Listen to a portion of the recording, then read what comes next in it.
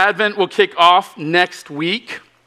You may not know this. I didn't grow up in a church that was super traditional. In fact, I remember one Christmas where I was really looking forward to the Christmas worship service, and the pastor said, it was a Reformed Presbyterian church, and the pastor said, we don't celebrate church tradition things. We celebrate Sunday. And so he preached on 2 Chronicles that day, just like he had done the week before. If you know anything about church history, you know that in the Protestant Reformation, one of the things that came out about 500 years ago was this recommitment to the scriptures, and part of that was jettisoning anything that felt like kind of man-made human tradition things. But when we do that, we jettison some of the teaching elements that God has provided in church history. When we think about the prayers that he has given, when we think about the Book of Common Prayer, when we think about liturgy, practicing communion week in and week out, when we think about the different disciplines that we have, all of these things are tools that God has used to teach us the story of the gospel, to invite us to learn it not just with our heads, but with our hands and our feet, with our schedule, with the words that we read and that we recite together. One of the tools that the church has used is the church calendar. And again, in my church, we went the extreme way and had no calendar. Every week was just 7 days at a time. But at All Souls, we follow along with the church calendar, and that includes the season of Advent kicking off next week. And these tools teach us something. Advent, the next few weeks, begins in the dark. And it's the beginning of the new church calendar year. And what an amazing lesson we learn at the beginning of the year, just like the beginning of our spiritual journeys. It begins in the darkness with hope in the promises that the light will break in. And it's a great thing that Advent waiting in the dark doesn't last for months, but a few short weeks. And then we have the joy of Christmas and the hope that God has come to be with us. And since Advent is the beginning of the church year, that makes today sort of the church's New Year's Eve. And the church calendar is not just dotted with seasons, but also with festivals. One of my favorite festivals is October 9th every year, the Feast of St.Denis. The patron saint of France, beheaded in the 2nd century. And we would celebrate in our home with Neapolitan ice cream. And then for months afterwards, because just the strawberry would be left in the carton. My dad was born in Puerto Rico, and another holiday, another feast that we love, comes at the end of the 12 days of Christmas. It's the Feast of the Magi. And in my grandmother's house growing up in Puerto Rico, they would leave a box of grass underneath a chair for the Magi's weary animals to come and feast. 100 years ago, a feast was established at the end of the church calendar year today called the Feast of Christ the King. It was almost 100 years ago after World War I had ravaged the world, throwing it into economic chaos, all kinds of devastation and loss of life. And Pope Pius XI looked around at the jockeying for position of the governments of the world and said, the peace of God can never come through these human institutions, but will only come when we see Jesus Christ as our King and see that his kingdom has no end. So if you follow the church calendar, you begin in darkness, you come into hope, and at the end you celebrate the kingdom that will have no end. And that's our celebration this morning as well. We're going to look at Mark chapter 8 this morning, to look at this King Jesus and see what kind of a king is he. Do we see his kingship, and do we see his kingdom clearly? Julie, if you would come and read for us.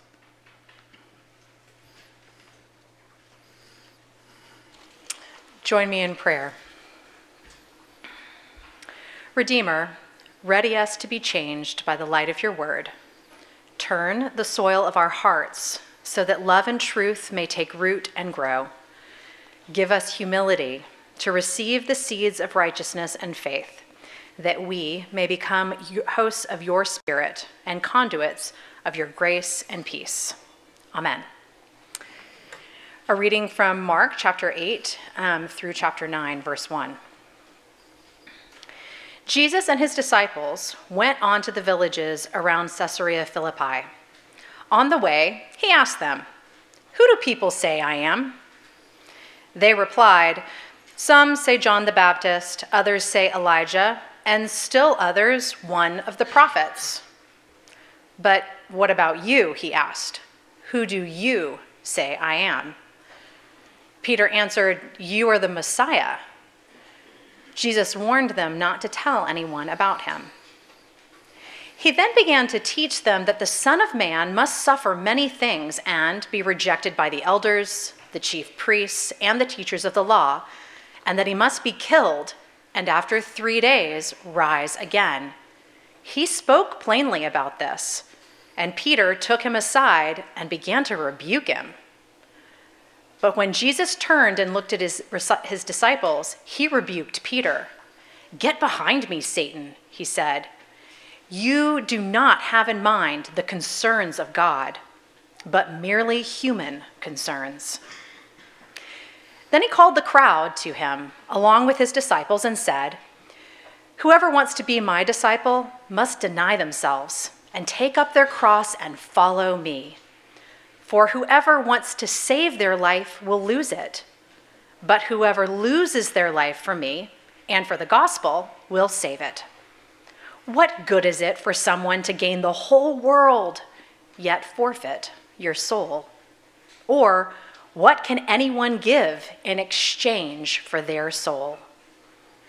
If anyone is ashamed of me and my words in this adulterous and sinful generation, the Son of Man will be ashamed of them when he comes in his Father's glory and with the holy angels." And then he said to them, "Truly I tell you, some who are standing here will not taste death before they see that the kingdom of God has come with power." This is the word of the Lord. Thanks be to God. In the passage we just heard, Jesus asked the question, "Who do you say that I am?" Which is another way of saying, "Do you see me? Do you see who I am?"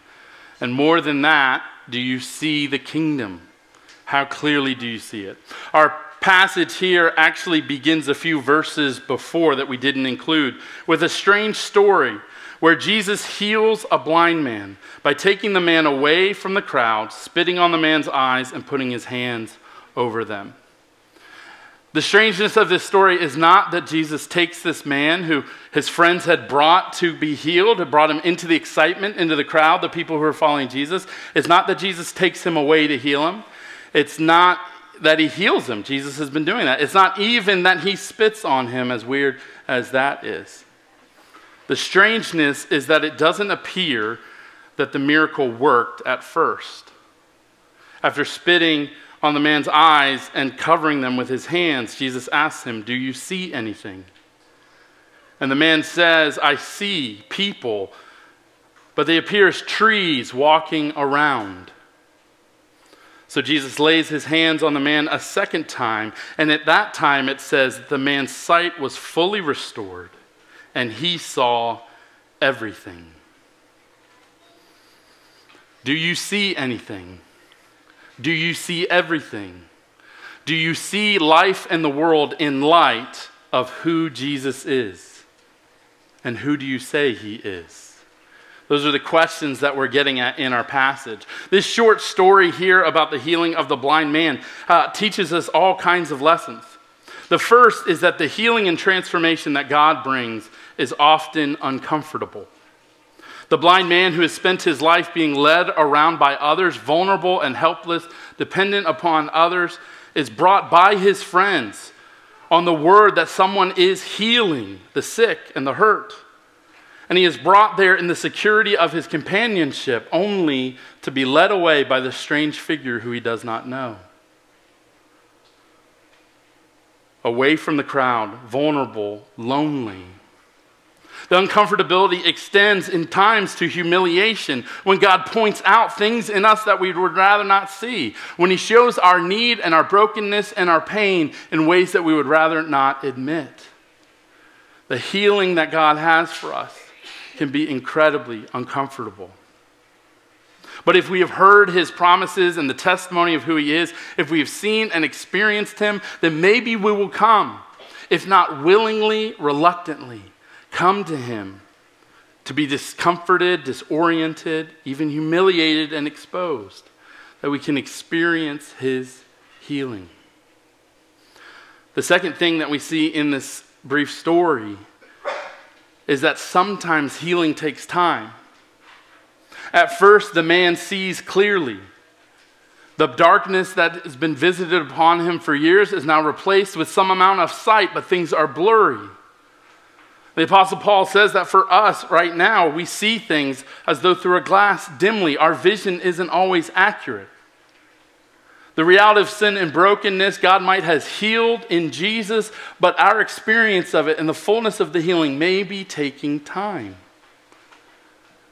You might have come into the church and into faith because of God's promises, because of a great church experience, because of words from Scripture that convicted you, or another experience of hope and healing.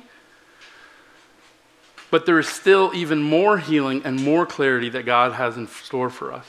One of the biggest, most impactful books for me has been Emotionally Healthy Spirituality. And there's a guy in the book who was a member of this church who said that he had never come to connect his faith in Jesus with his inner life, discipleship of his emotions and his priorities and his value and his sense of will. He had never made that connection. So although he had been following Jesus for 20 years, instead of being a 20-year-old Christian, he was a 1-year-old Christian 20 times over. We can't mistake proximity with the church or church experience for maturity. It may be that we see, but we don't yet see clearly. That's why God has given us the church and Scripture to come back over and over as a corrective lens to help us see ourselves more clearly, to see him more clearly, to be transformed and healed. As Jesus asked the disciples, as he asked this man, do you see anything? And then it says that the man sees everything as greater healing has come.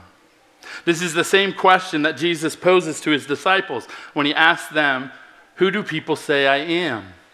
And more directly, who do you say that I am? In the beginning of our passage, Jesus brings the disciples to a city called Caesarea Philippi. It was a city well known for its pantheon of gods. You could sort of serve any different god that you wanted there. And there was a newly built temple to Caesar Augustus there. There were all kinds of visions for gods and kings and kingdoms and all different versions of ways to live your life. Ways to get the good life, who to serve and who to follow. And in this place, Jesus says, do you see anything? Do you see clearly? He asked the disciples, who do you say that I am? And it's hard not to think about Steve Harvey and Family Feud saying, we surveyed 100 people, and who are the people saying Jesus is? Well, some said John the Baptist, some Elijah, some others a prophet. Now, each one of these people was sort of a big deal. They had a following. They had success in ministry. They were, by and large, loved by the people around them, by God's people. They served God's mission, proclaiming his truth, even to people in power. And the disciples affirmed to Jesus, certainly you've had some success. Your reputation is growing. People see and value you in what God has sent you here to do. But Jesus asked them, is that all you see? Who do you say that I am? In a rare moment of clarity, Peter steps forward as the speaker of the house for the disciples. And he says, you are the Messiah, the anointed one, God's chosen king, the deliverer, the Savior and Lord. And again, you can imagine it's the number one answer. Ding, ding, ding, ding, ding, ding, ding. You won $10,000. Peter has this great moment of seeing Jesus as the king and the anointed one. Again, we see him in that way as well. God is the one that, Jesus is the one that God has sent to come and to deliver us, to conquer in some ways, to bring life, to bring victory, to bring justice, to bring mercy. We see him in those ways. But Jesus asks, do you see clearly? They've gotten the right answer, but Jesus presses on to teach them more about himself. And he says this jarring and offensive piece. He says, the Son of Man must suffer many things. He will be a king rejected by the very people he has come to save, even being killed and rising again from the grave 3 days later. And the passage says that he spoke this plainly and directly to them, to adjust their vision and their sight, to understand exactly what kind of king he would be. Not just do you see I'm a king, but do you understand the kind of king that I am?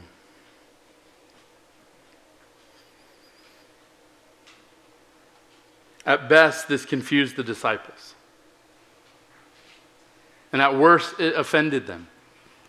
You see, in the Old Testament, there was no connection between the Messiah, the king, and any sort of suffering, failure, persecution, loss.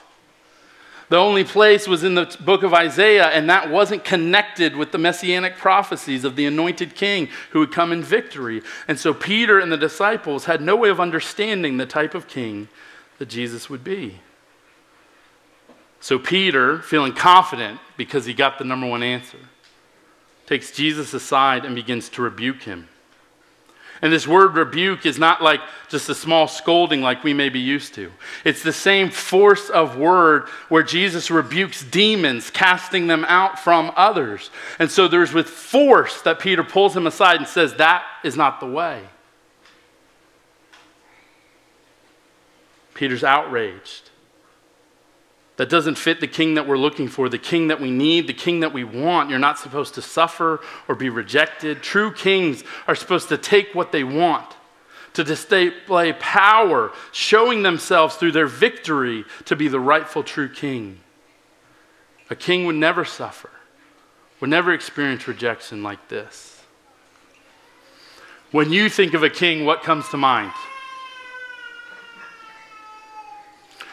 When I was 5 years old, the cinematic classic masterpiece, The Lion King, was in theaters. And on our family's trip to Tallahassee, we put the little cassette, that's something that played music. We put it in the player, the soundtrack, and we listened to it over and over again. By the time we got to Tallahassee, I had every song memorized. And never wanted to shy away from attention. I put on a show for my extended family. And my go-to piece from then until now was the song Simba sings, I just can't wait to be king. In that song, Simba says that when he's the king, no one will say, do this or do that. No one will say, stop that. No one will say, see here. He'll be free to do it all his own way. With 4 older siblings and some pretty strict parents, I longed for the day when no one would say, do this or do that. When no one would say, stop that. When no one would say, see here. I wanted that power and that control. Isn't that what true riches, what true value looks like? True power. That's what we're conditioned to think in our world, in our family systems, and even sometimes in the church. That to make life good, we've got to be in control and we've got to get things our way. We've got to be able to do what we please when we please it. But Jesus rebukes it. Turning to Peter after looking at the crowd, he says, get behind me, Satan. You do not have in mind the concerns of God, but merely human concerns. You are not thinking about the king from God's point of view, but from man's point of view. You are not thinking about the good life from God's eternal perspective, but from your own perspective. You're not thinking about justice and mercy and grace and aligned with God's heart, but in your own subjective experiences. Quintessentially, what Peter is doing here is to say that victory and the good life does not have any room for suffering, but only to have the power to make things into our own image, into the way that we want them to be, to inflict our vision of the world onto others. A king would never suffer or sacrifice. What Peter says here is no different than what Satan tempts Jesus with in the wilderness. The opportunity for power and flourishing that is independent of suffering, that escapes suffering, that escapes being out of control and vulnerable. And what Jesus shows us here is that when we believe in a good life, here in this place of sin and brokenness, and we don't account for suffering, and we deny the need for sacrificial living, we're doing no less than partnering with the lies of the evil one, the accuser and the deceiver who tells us we can have it all without any cost to us. To see the world as one that is built and healed and transformed through power, through vengeance, through control, is to partner with the enemy. And to deny the eternal reality that Jesus came to put back into the world. I have a seminary education. I've been in the church my whole life, and now I'm finishing 12 years of ministry. But only until a few years ago did I start to understand how important it is that God is Father, Son, and Holy Spirit. What I learned some years ago is that before the world, before light, and even before darkness, the Father, Son, and Holy Spirit loved one another perfectly, sacrificing and surrendering to one another to pursue the will of the other, the happiness and joy of the other over themselves. And you can imagine when somebody is loving you perfectly, how easy it might be to then extend that love to someone else. You don't have to look out for yourself because they have your back. And when God creates the world, he doesn't do so out of scarcity or loss, but he does so out of the abundance of perfect sacrificial love that the Father, Son, and Holy Spirit give to one another. And he created us to experience that love and that trust and that security and that peace. That's what we see in the garden, what we see in the first relationship between Adam and Eve and God, to live and abide in that perfect relationship. And then the great temptation comes in. The temptation of Satan that says that God is not generous. He's not loving. He's not sacrificial. He's not trustworthy. He's holding out on you. And if you would just take matters into your own hands, then you can be free. I would submit to you that this is the dynamic of every human heart.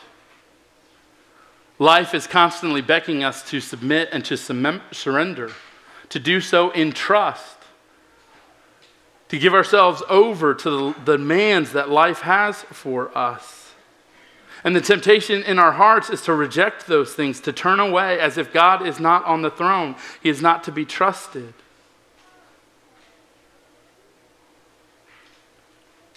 But in order for the sacrificial eternal love of God to come back in, for that kingdom to come, Jesus had to suffer and give of himself. The way he was doing for all eternity to the Father and to the Holy Spirit, he has now come to do for us. There's something else that we need to notice about this when Jesus says that the Son of Man must suffer, the King must suffer. Peter and the disciples thought that once Jesus is in power, our ship will come in. Like the Memphis Mafia that surrounded Elvis and got to ride on his coattails and enjoy the good life. Peter and the disciples are just waiting. Once Jesus is in charge, then our lives will be set.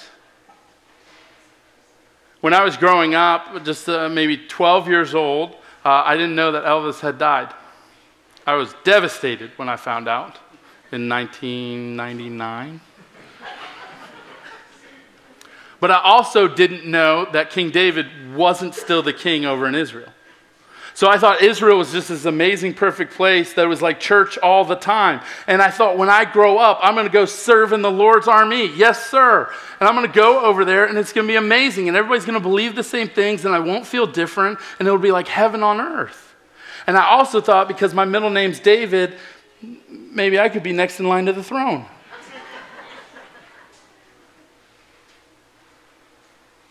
We all have these versions and ideas of what Jesus is like. I read the Bible and my Christian faith for a long time, seeing the good guys and the bad guys, just like every Western, just like Zorro, just like everything I loved. There's good guys and there's bad guys. And I'm on King David's team. That's the right team. That's how I read it. Until I got to about 13 years old, when I realized that my life looked more like the bad guys. My heart seemed more selfish. I was like a little king who only wanted to go my own way. No one, not even God, to tell me do this or do that. Free to do it all my way. What the disciples didn't understand is that if Jesus came into the world with the sword of justice to destroy everyone who was sinful, to destroy and restore heaven on earth, that for him to do that, they weren't going to be on his side. But they too would have been God's enemies. Jesus doesn't come to bring that sword of judgment, but to take it into himself. To be pierced and take on the burden and the weight of sin and our sin as well. Not just those who commit evil in the world, not just the oppressors, but to pay the price for all of us. So that sinners like us can be healed and restored to his kingdom. The Son of Man must suffer a great many things, including rejection and death, and he has done that willingly for us. Hebrews 12 says that for the joy that was set before him, the joy of restoring sinful people to himself, of bringing eternal love and sacrifice back into the world, he was full of joy to face that suffering for us. Is this the kind of king you see Jesus to be? Do you see him and know him this way? And do you see him clearly? To follow a suffering king like Jesus means that we enter into a world where if we're going to see more clearly and clearly, we got to see his kingdom as a place that looks more like the king, the suffering king, than the kings of this earth. Jesus says to his disciples, to follow me, you must deny yourself, take up your cross, follow me, lose your life. Instead of being first, you must be last. This is the way of the kingdom of heaven. And if you live into this way, your experience of the life and promises of God will grow. God will grant these things to you. Your trust and joy in the kingdom will grow if we understand the kingdom that looks like this suffering king. I don't think that I could be a worse doctor's patient. I'm one who is prone to Google my way through my symptoms, Google my way through my treatment plan, decide exactly what I want, and then call as many doctors as it takes to get it. And oftentimes I've heard from doctors, here's the treatment plan, go ahead and do this, and then afterwards you got to make these changes. And maybe you're like me, and once the meds are over and you're starting to feel better, you just go back to the old way of living. For us to see Jesus as a king, to accept his offer of salvation and deliverance and forgiveness of sins is one thing. But to see him clearly enough to want to give our lives over to him is another. We need that greater clarity and to see him more perfectly, to follow him into the kingdom in this way. But we cannot do it while maintaining ourself. Our sense of control, our sense of longing, to have some things belong to Jesus, but the rest is all about me. Jesus gives his whole self to us. And the only proper response is to give our whole self to him, more and more and more, to the one who can heal and perfect it. Poet and playwright Oscar Wilde said, "This idea of self-denial is the shining sore on the leprous body of Christianity." The idea of self-denial, humiliation, and suffering is not something that the world can account for. It doesn't match the kings and kingdoms of this earth. Why would you ever choose discomfort and sacrifice, these off-putting realities, when instead you can choose power, control, and vengeance? The kingdom of the earth and the kingdom of heaven aren't compatible with one another. There is one that is built on love and sacrifice and lovingly chooses suffering. But on this side of heaven, with our sinful and broken nature and the sin and suffering we see around us, it is difficult to see clearly. Until we see the suffering King, the suffering Savior, only then can we enter into his kingdom more and more. The way of the cross, of death and resurrection life, of suffering and new life, of denial and receiving a new identity in him. Pastor John Stott said, self-denial is not denying ourselves luxuries like candies, cakes, cigarettes, and cocktails, although it may include this. But rather, self-denial is actually denying or disowning ourselves, renouncing our supposed right to go our own way, choosing not to be our own king or to follow the kings and powers of this world, not to enter into the kingdoms of the earth, but to choose the kingdom of heaven. Self-denial is disowning ourselves so that we can be fully owned and embraced by our suffering King. Friends, only the King who is willing to suffer for you is the one who can call you into suffering. Only the King who rides in the battle, leading the charge, who takes on the enemy full force is the one worth following. Only the one who gives you the benefits up front, who offers you grace and extends you life and promises before it makes demands. Only that is the King that we are made for. The suffering of self-denial is the paradigm of the Christian life. To call ourselves Christians and to see not only Jesus as our Savior, but as our King, and to allow his demands of his kingdom of heaven to be put on us, can only come when we see this in Jesus. Jesus himself is submitting time and again to this suffering, saying he must suffer, and for joy he suffers. He surrenders his life and disowns himself, giving himself to the Father, saying that my daily bread is to do the will of my Father. That's what sustains me. In the Garden of Gethsemane, when his life is being demanded of him, he denies himself and his own will, choosing instead, thy will be done. When he's nailed to the cross, rather than choosing vengeance and justice for the wrong that's done to him, he says, Father, forgive them, for they know not what they do. This is what it means when Jesus says, seek ye first the kingdom of God. And then the fullness of life and the healing of the gospel and the hope that God has brought to us in Jesus will be ours. Seek ye first the suffering King, the one who laid his life on the line for you, the one who at every point of tension between his will and the Father's trusts and obeys the eternal sacrificial love, and in choosing that suffering, chooses us. May we, like Jesus, partner to choose the suffering required for the eternal sacrificial love of God to break into this world in a kingdom that will never end. Leroy Jenkins! Let's pray.